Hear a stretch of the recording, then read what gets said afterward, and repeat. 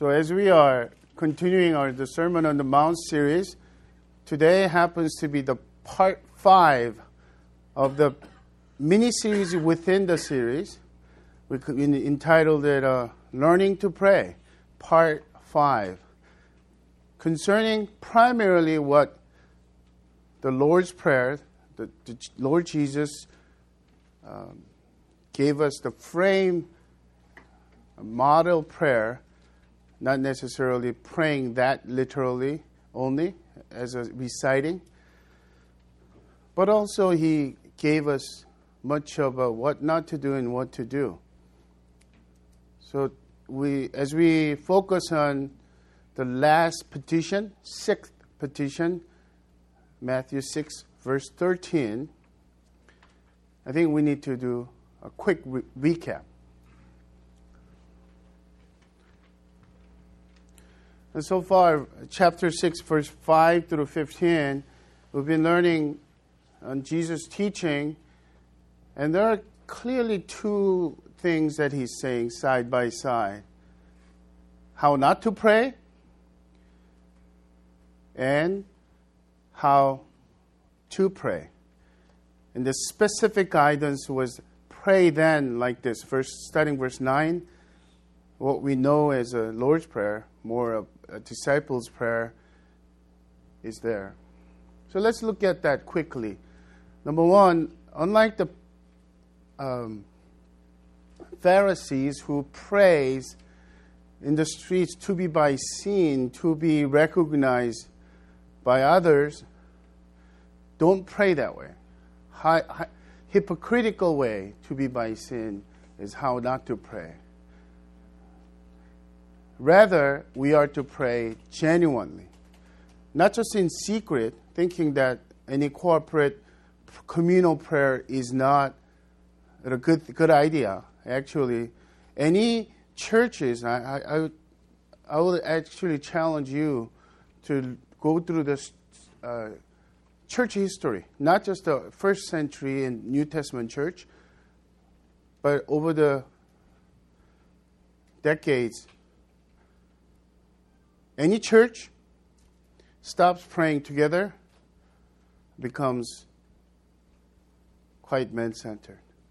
They could prosper, they could grow, but discerning God's will, following the real transformation and God's glory is very thinned out.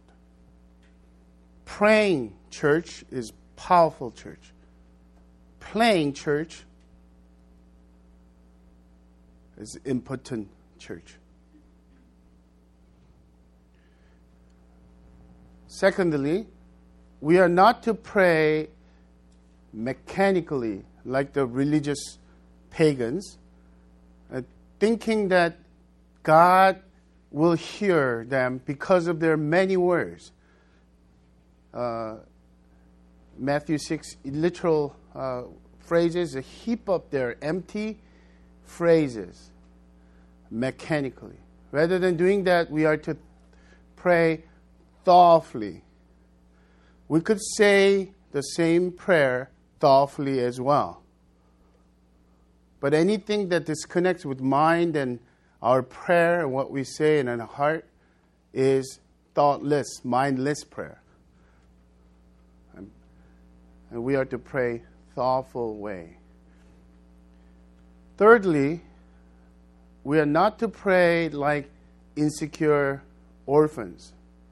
Insecure orphans don't really have a trust in God, right? The kind of transactional relationship with the Supreme Being, and they have to perform religious fervors, and they have to even sometimes in Baal worship, they inflicted their own bodies for God to get stimulated. And people say, you might say, oh, we don't do that anymore. That's kind of, several hundreds of years ago. No, we could do that. By fasting, somehow we think that we are earning the right to God to move. by going to prayer meetings or having quiet times, we somehow think that God has to be working powerfully to our means. No, not like an orphan. So we are insecure that God might not hear us. We're not sure that God really likes what we're praying. So in that context, what Jesus taught was a revolutionary. As a beloved children, our Father in heaven, our Abba, our dearest, dearest Father. Intimate relationship. It's not a thing, it's not a power. That God, who created the heavens and earth, would be that near and lovely, and He would be concerned about our thoughts and our minds and our prayers. Fourthly, we're not to pray. Initially, I was going to say man-centered way. But more blatantly, when you become man-centered, when you think about the horizontal things only, even if you might not praying for yourself, your children, your husband, your wife, and your company, your work, and your cousins and your parents, in-laws, but it's basically self is the center. My will be done. God, you got to listen to this. My kingdom, my reign will come. And eventually, my glory to come. And Jesus' prayer, it starts with our Father in heaven, hallowed be your name. Your kingdom come. Your will be done on earth as it is in heaven. And God first, at the same time, God first paying the due and set that duty aside so that we can get to what we want? No. God is the entire thing. God is the center of our primary concern. Why? Because our deepest joy and truest happiness is in God. That's a fundamental relationship with God as our beloved children and our Father in heaven.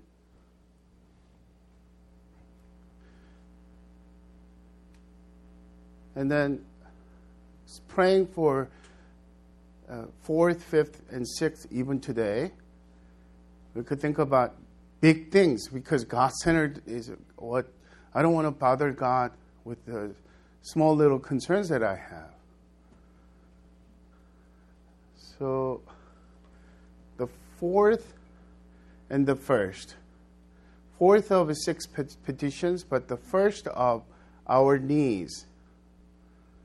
And notice that, once again, it is primary, basic, fundamental physical need. Give us this day our daily bread. Not about forgiveness, not about our deliverance, protection, but very minimal thing. For the glory of God, yes, but God is the Abba Father who concerns, who cares for every little details of our lives. So we are to pray small as well as big things. For big things, doesn't come that often. So usually it's a crisis, big things. God, you got to do something. You know, my kid is sick, really terribly sick. I don't know what it is. God, my husband got into a car accident. I don't know how he's... So you could really pray. This is big enough, isn't it? As well as your kingdom, but, this is a crisis for us. And hence the reason why I decided to put nothing there. Quiet. Because prayerlessness until the crisis happens. Here's a confession that I'd like to make. I keep a journal, right? there's a long intervals between one entry to the other entry. I'm saying, why did I skip so many weeks and months sometimes? And then the last one is crisis. And then here, the beginning again, is another crisis. You see that? Our spiritual maturity has to embrace these walking with God, lows and highs, and every little details of life. Getting up in the morning. Good morning, Lord. Walk with me. Think with me. Use my hand for your glory. Take me with my feet where you would like to go. Love those whom you want to love with my heart.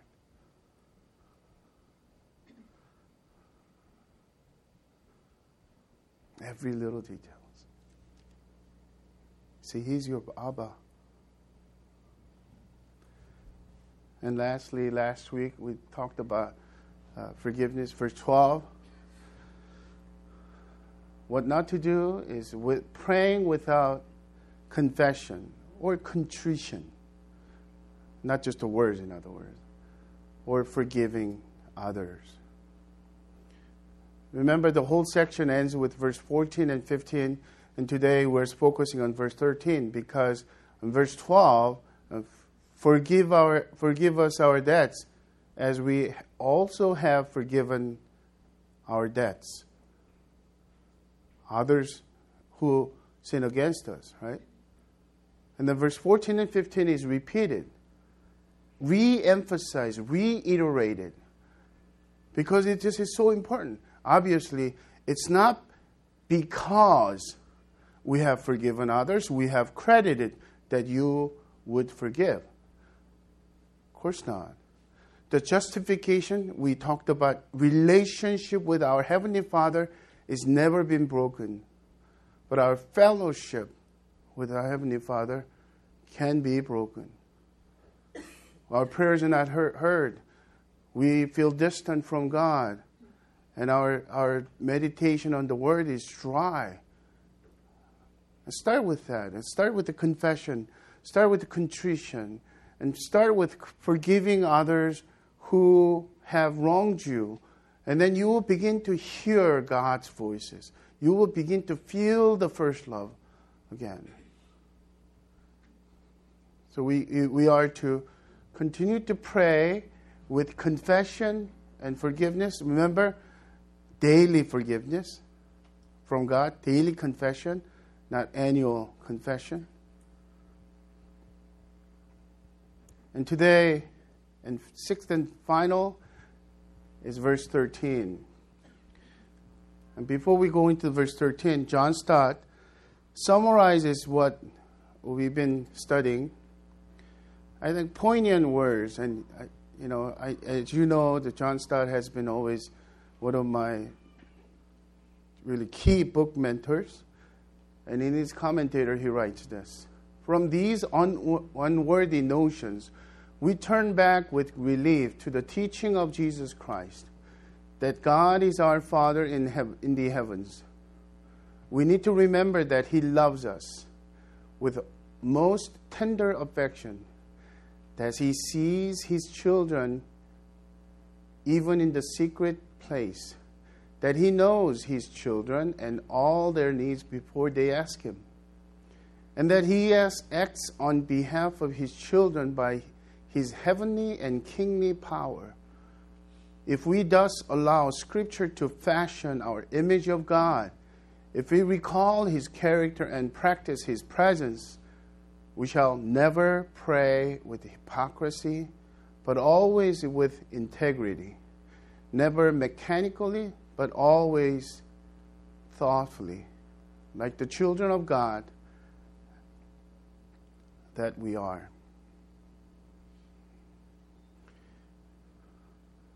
There's two big reasons that we need to gear up, become really prayerful, church-wide, not just the leadership, but every single one of the Crossway family. And I think it's a God's providence that as we are learning to pray, that we will pray together.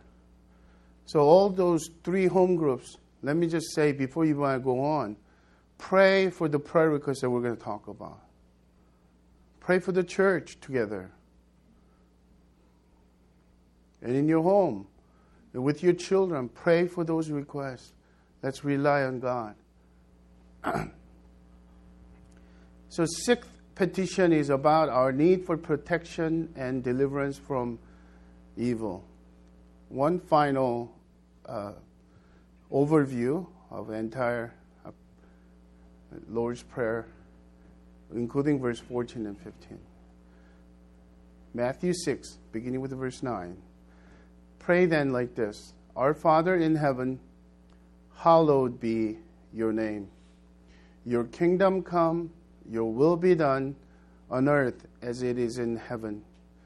Give us this day our daily bread, and forgive us our debts as we also have forgiven our debtors. And lead us not into temptation, but deliver us from evil.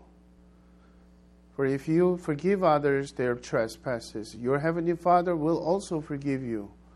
But if you do not forgive others their trespasses, neither will your Father forgive your trespasses. Highlighted with the red fonts is our focus today. There are 3 lessons that we draw from here, at least 3. Let's begin with the overall entire verse 13, and then we will meditate in the first part,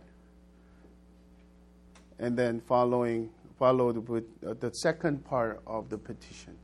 Number 1, the 6th petition teaches us to acknowledge our innate vulnerability to temptation and sin. And sometimes, if you look at some other resources, that people say Lord's Prayer have 7 petitions. No, because of this. These are not 2 petitions. This is only 1 petition with 2 parts. 1, the first part is negative part, lead us not. And then second part is the positive part, deliver us from.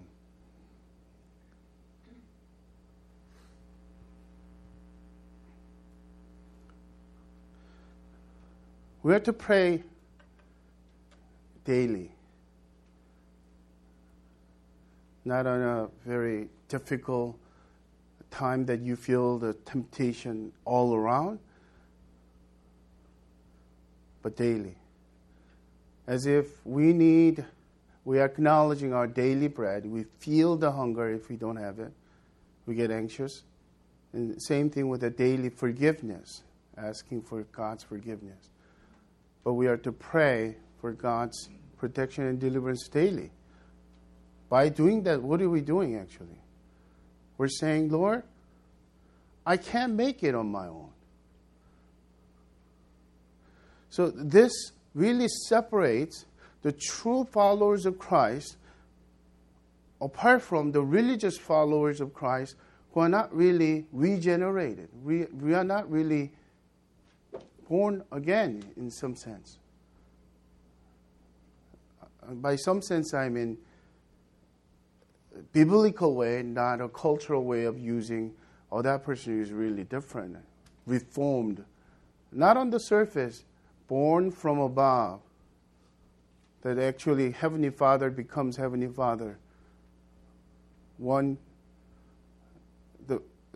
factor who's not a believer is he or she is in enmity with God, holy God, without Christ, a mediator.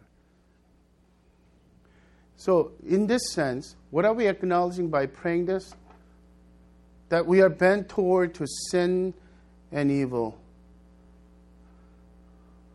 There's a unrealistic, overly pious, over-spiritualizing Christians as if the sin and temptation is really far away and they don't affect us. And one of those people that even in our generation, can you watch that? Whatever the controversial TV shows like Game of Thrones or something. And don't be legalistic. You know what? I could handle. It doesn't really faze me when it comes to a little bit of nudity and what the person is saying. I'm self-sufficient. There might be a really crisis moment that I need to cry out to God for protection and deliverance.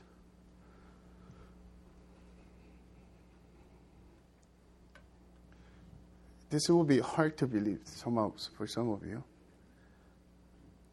Back in my young days, teenage years in college and up to even the early 20s, I used to be a lifesaver. So, lifeguard. Lifesaver is candy, right? And then one of the typical reasons why people get drowned, and they're not the usually people who can't really swim, the adventures to other places. These are the ones who really know how to swim, and they feel confident.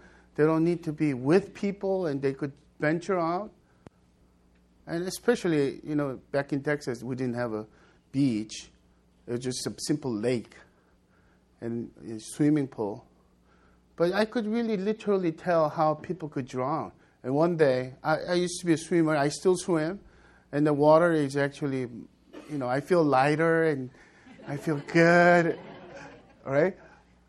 But in the ocean, I was venturing out into deep a little bit because, I feel really free.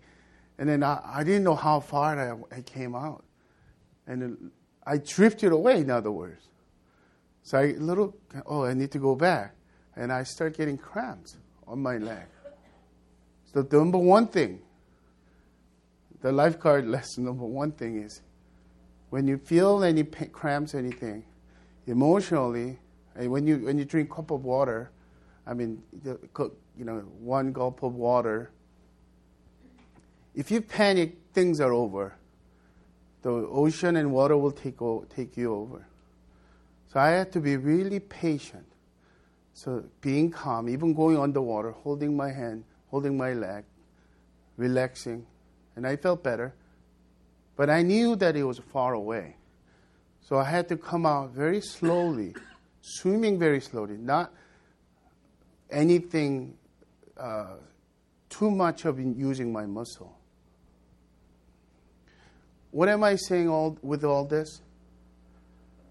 If you think that you don't need to pray this prayer, it basically, when it comes to this prayer, the verse 12 is past sins and asking for God's forgiveness and renewal and restoration. Verse 13 is about future unknown temptations. Yes, because of our sin, because of our evil, wicked heart, we are getting close to where we should not go. The places and time and people who would tempt us because of our foolishness. But including, there are things that we don't even know it's out there. Sometime throughout the day, I will face that.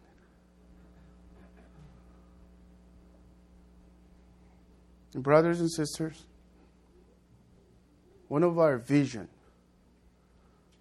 the Crossways dream, is a paradoxical thing, right? The way of the cross. Choosing the way of the cross as our way. It's a brokenness, a humility. It's a things that are not that popular. Versus the worldly wisdom is confident.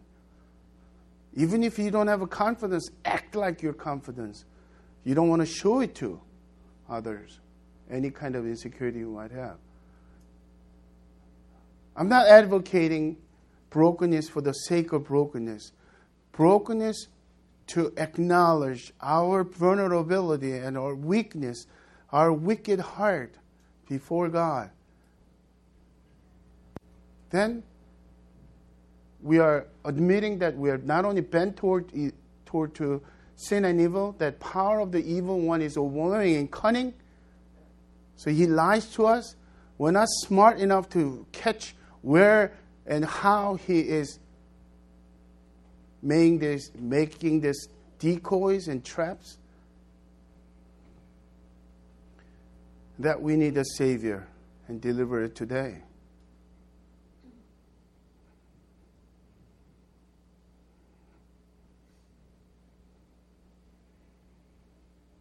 And one more thing.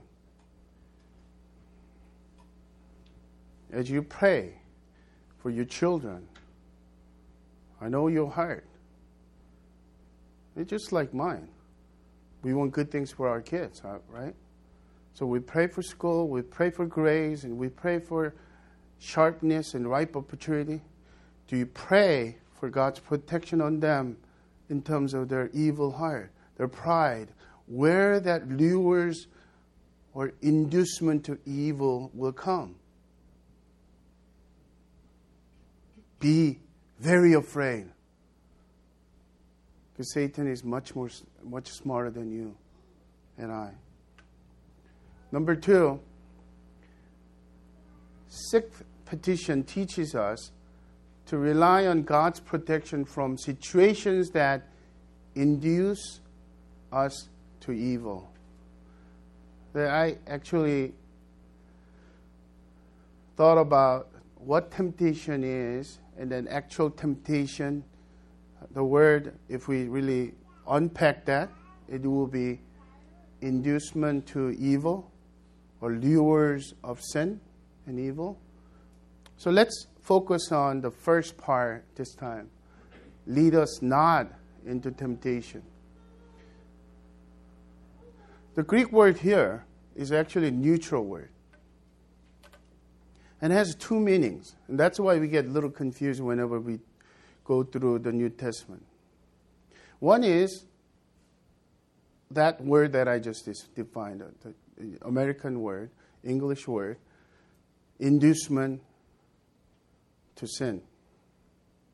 But the other word is testing or trial, hardships.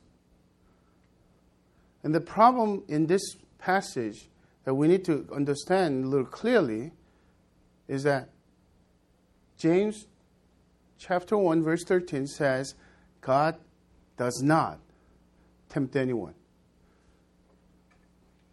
Do not say when you're tempted, God made me do this. God doesn't tempt anyone. God doesn't bring evil. God is not the source of evil. God is not inducer of evil. The God is holy and good. Anything against, different from God, Satan championed that. Therefore, source and origin of evil is the devil himself.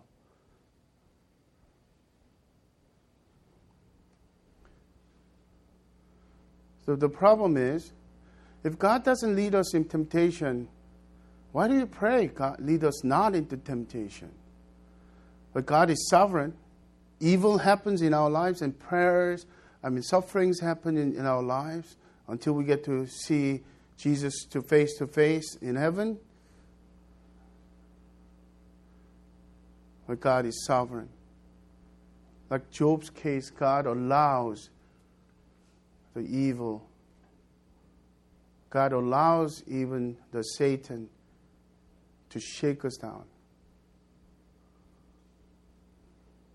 So God allows temptation in some sense. So what we are actually relying on is 2 things. Our responsibility is surrendering and acknowledging our vulnerability and weakness and declaring our utter dependence on God. And at the same time, we trust and plead and cling to God's sovereign protection over us.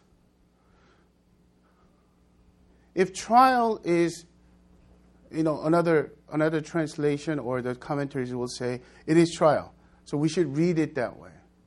Do not lead us into temptation. Oh no. Since God doesn't lead us into temptation, we should read, do not lead us to trials. But James chapter 1 verse 2, the same James, brother of our Lord. In that same chapter, he says, count it for all joy when you encounter various trials. Why? Because trials are doing things that you don't see in your life, that God produces character in you. It's a God's masked blessing for you.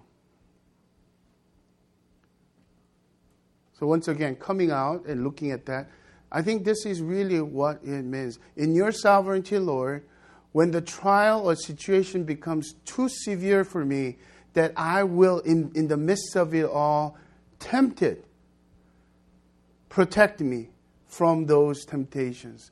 In your sovereignty, do not cause trials too severe, and that trial becomes an ugly temptation in me that I'll have to give in. Have mercy on me.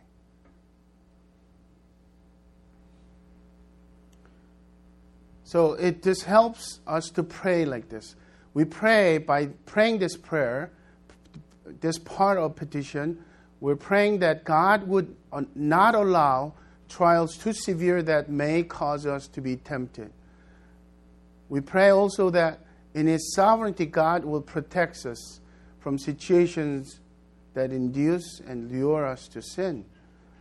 And thirdly, we pray that God would prevent our own foolishness from wandering into temptation. Yes, we're going to talk about the evil one, Satan himself.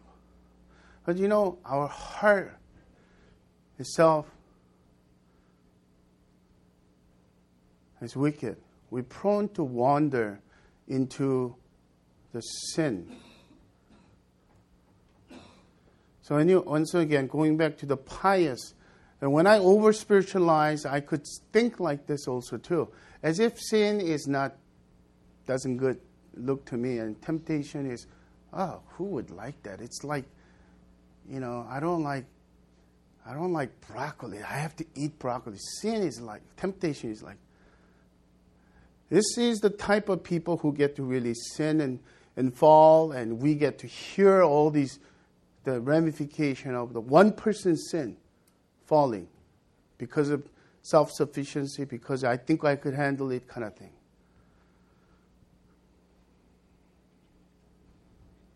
But rather, when you think about this temptation coming in, temptation is like sweet jelly. The pigs love the jelly beans.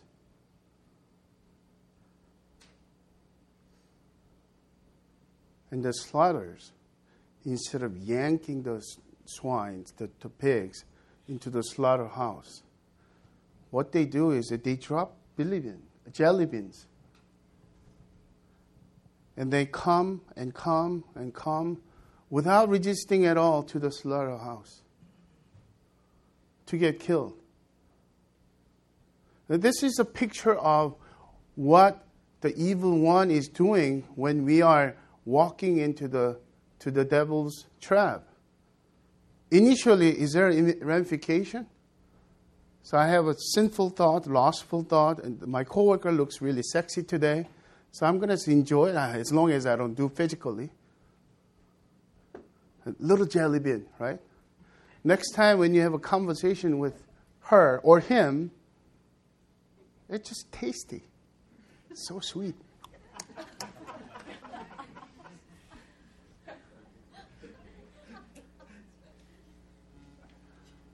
Sin could be in any direction, not just the sexual things, but it could be in terms of a little bit of pride,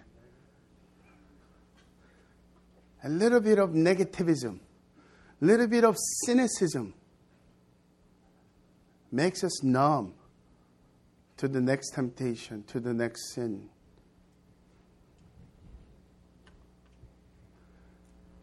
And thirdly, sixth petition teaches us to rely on God's deliverance from sin and evil in this world, including the evil one. And lead us not into temptation, but deliver us from evil.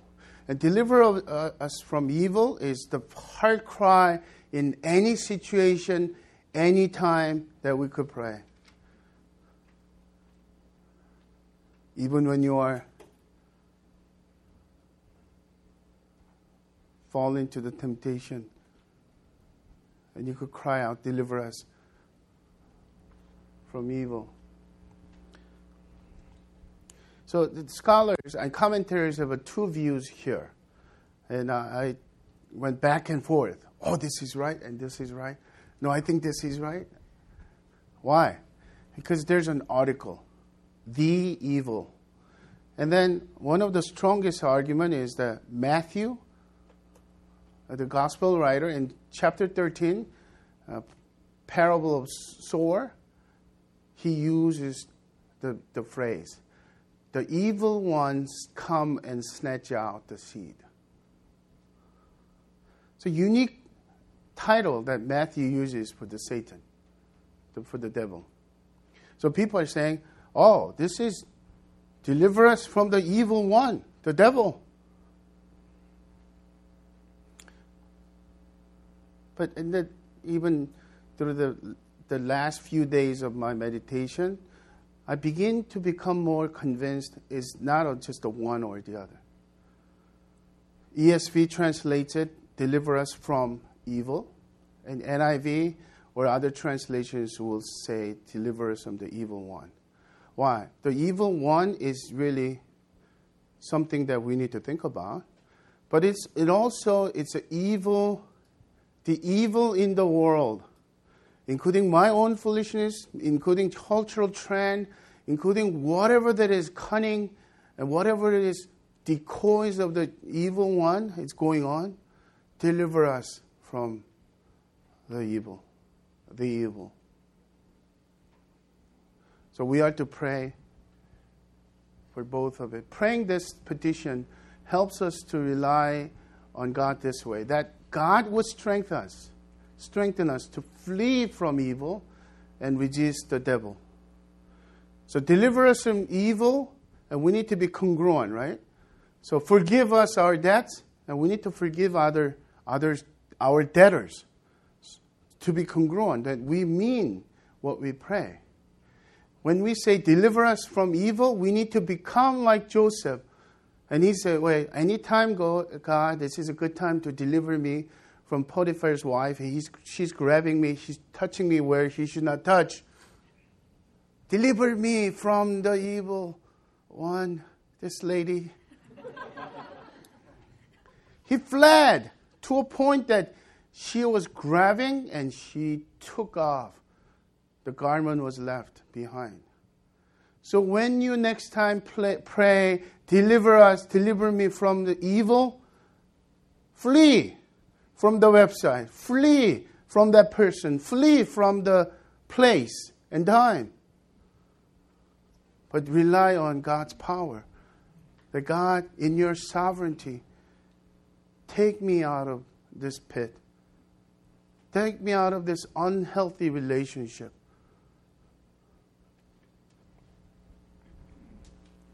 Unhealthy habits. So we're praying that God would deliver us from the decoys and cunnings and traps from Satan. That God would keep us holy as His children by perpetual deliverance. By perpetual deliverance, it's like 10 years ago God delivered me, and that's it. No, today and yesterday and tomorrow God will continually deliver me and keep me holy as His children. So always, one of the things that helps me is that Let the scriptures say about the different scripture. So when you know, we don't talk about this too often, so let me just briefly mention this. My paradigm shift changed my preaching. Did I not use the Bible verses in the past? Yes, I did, of course. I was conservative in my approach to Scripture. But the difference is that God-centered preaching is not only Bible-based, but Bible-saturated. Why? The Scripture, God's Word has a power, not my analogy, not my illustration, not my savviness, and I don't have much. So let the Word of God speak to us. James 1:13-14. Let no one say when he is tempted, I am being tempted by God, for God cannot be tempted with evil, and he himself tempts no one. But each person is tempted when he is lured and enticed by his own desire. 1 Corinthians 10:12 talks about our need for vigilance. Therefore, let anyone who thinks that he stands take heed lest he fall. James 4:6-7.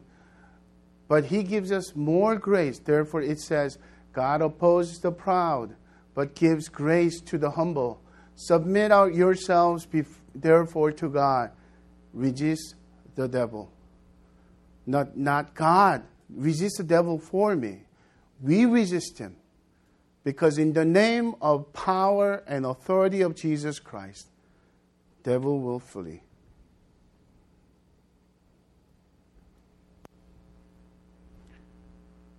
Two quick application. Number one, we are to be vigilant against our self-sufficiency and complacency in our daily spiritual battle through prayer. Why? If we become convinced and acknowledge our vulnerability and sin proneness, it will lead us to be vigilant. Vigilant about how? By prayer. And Jesus, in Gethsemane, can you stay with me and pray with me and pray for me 1 hour? Can you tarry 1 hour? And they couldn't. Flesh is too weak. Spirit is willing. He comes back and asks them, gives that announcement, encouragement.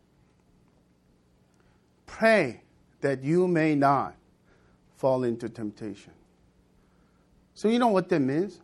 It's not because the disciples' lack of determination, lack of devotion. And look at Peter, how fervent he was, saying that I'll go to the death in prison with you. And not because of his sincerity, but because of lack of prayer. We are to pray. So we're going to actually pray together. So that's why I need to wrap up. And be vigilant. Another one is by relying on the leading of the Spirit. 1 Corinthians 10:13. No temptation has overtaken you that is not common to man.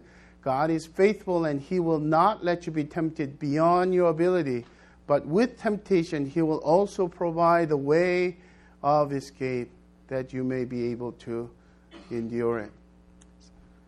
Second and last application, we are to rely on God daily, praying for God's protection and deliverance from the evil one and the evil in the world. We need to be desperate in praying this and relying on God's power daily rather than our own way and cleverness. And then we need to not only cling to his deliverance, but praise God for his deliverance. And there is a part that is omitted from most of the recent translations. Why? The translations like ESV looks for the credibility scale, the validation of what's really originated from the Lord Jesus and the original manuscript, is how old that manuscript is, how many old scripts have that. the most trustworthy old scripts didn't have commonly known as the doxology in the Lord's Prayer. For yours is the kingdom and the power and the glory forever. Amen. Is omitted. Probably scribes or the people who are church fathers, the early days of those manuscript people, as they are copying, he said it probably included. Whether or not Jesus said it or not, this is thoroughly biblical, and from Deuteronomy as well. And then one of the arguments for theologians will say that Jews' prayer has always bookends. Starts with God's glory, it's going to end with God's glory. I don't know. That simply Jesus might not have not said it, and the church fathers put it. But one thing is clear. This is thoroughly biblical, and to pray this way is good. So when we pray intentionally, we do not need to take that out of the Lord's Prayer when we pray. But what does that indicate for us, point to us? Probably the best way to fight the devil and the evil is focusing on God and God's glory and praise Him. When you're tempted, when you're discouraged, when you have negative thoughts, start praising Him. Sing songs of praise, literally. And literally say, for yours is the kingdom and the power and the glory. Even today, in my heart, in my room, in my house, in my church.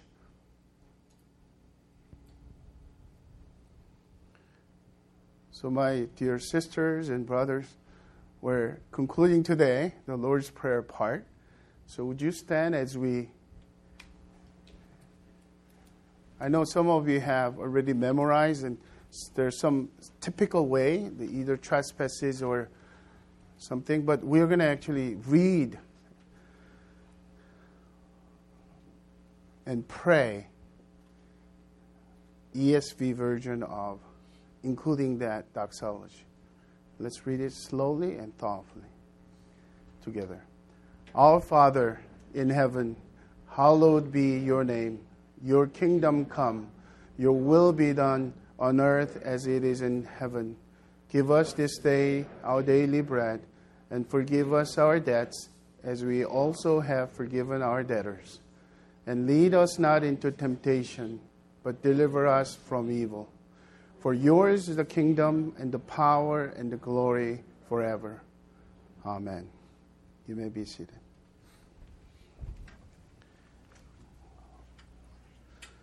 Father, thank you for teaching us for 5 weeks in a row how to pray. Lord Jesus, thank you for this pattern that you've given us. It already has changed many of our prayers. We pray you will continually teach us and cause us to be a praying church. We pray all these things in your Son's name, our Lord and our Savior, our Deliverer, Jesus Christ. Amen.